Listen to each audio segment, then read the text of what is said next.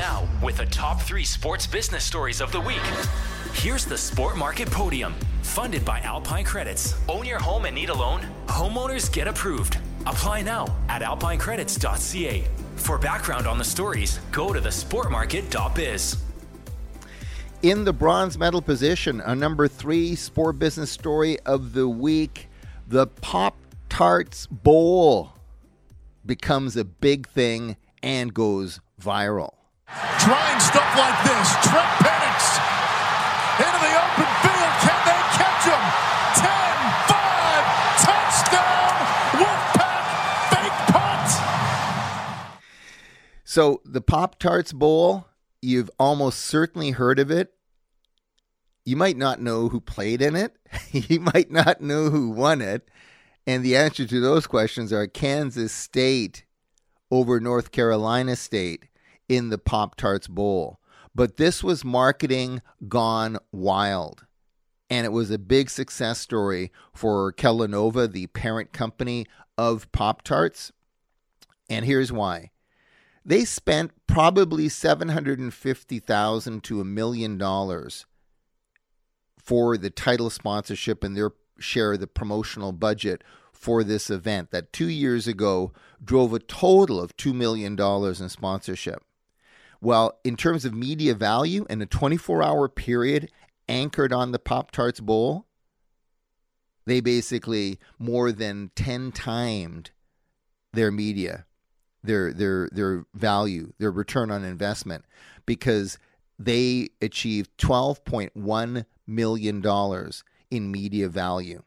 We'll get into all that with Rick Hoare, the sport professor, just around the corner. But that's our bronze medal story on the podium. In the silver medal position, it's the NFL on Christmas Day and the NBA on Christmas Day.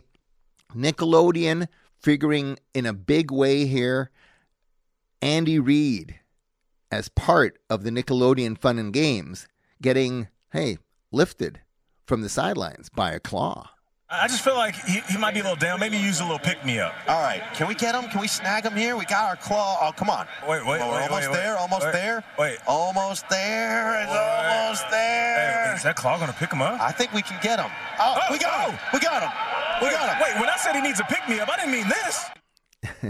Now, of course, theater of the mind. Imagine a claw coming down to pick up Andy Reid and take him up high into the sky and basically have some fun with it.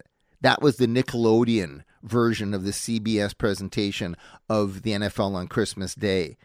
The CBS version did 28.3 million average national audience.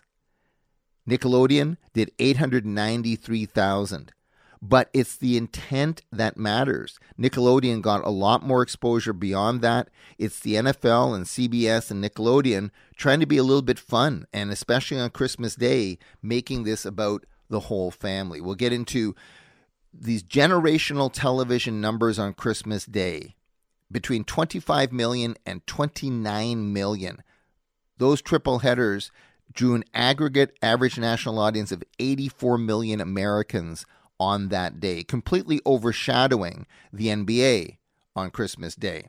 Doesn't mean the NBA wasn't successful, but it's just not in the category of the juggernaut that is the Shield, that is the NFL. But in our gold medal story, our number 1 sport business story of the week, it is a big tipping point for women's professional sport in both Canada and the United States. It's Monday's debut of the Professional Women's Hockey League. This whole journey for us has been pretty incredible, and I think the long journey we've been on, many didn't believe that we could be in a position like this today, and to be here and to be able to ring the bell on the stock exchange is truly an honor for all of us in the PWHL. The PWHL bell ringing at the New York Stock Exchange in celebration of this unified league coming together. And it is a big deal because fragmented as 2 leagues, it never was going to reach its capacity.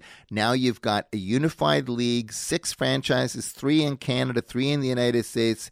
The 3 in Canada are Montreal, Ottawa, and Toronto. And in the United States, it's Boston, New York, and Minnesota. Again, we'll get into all of this, but it's history in the making. That's why it's gold on the Sport Market Podium, funded by Alpine Credits.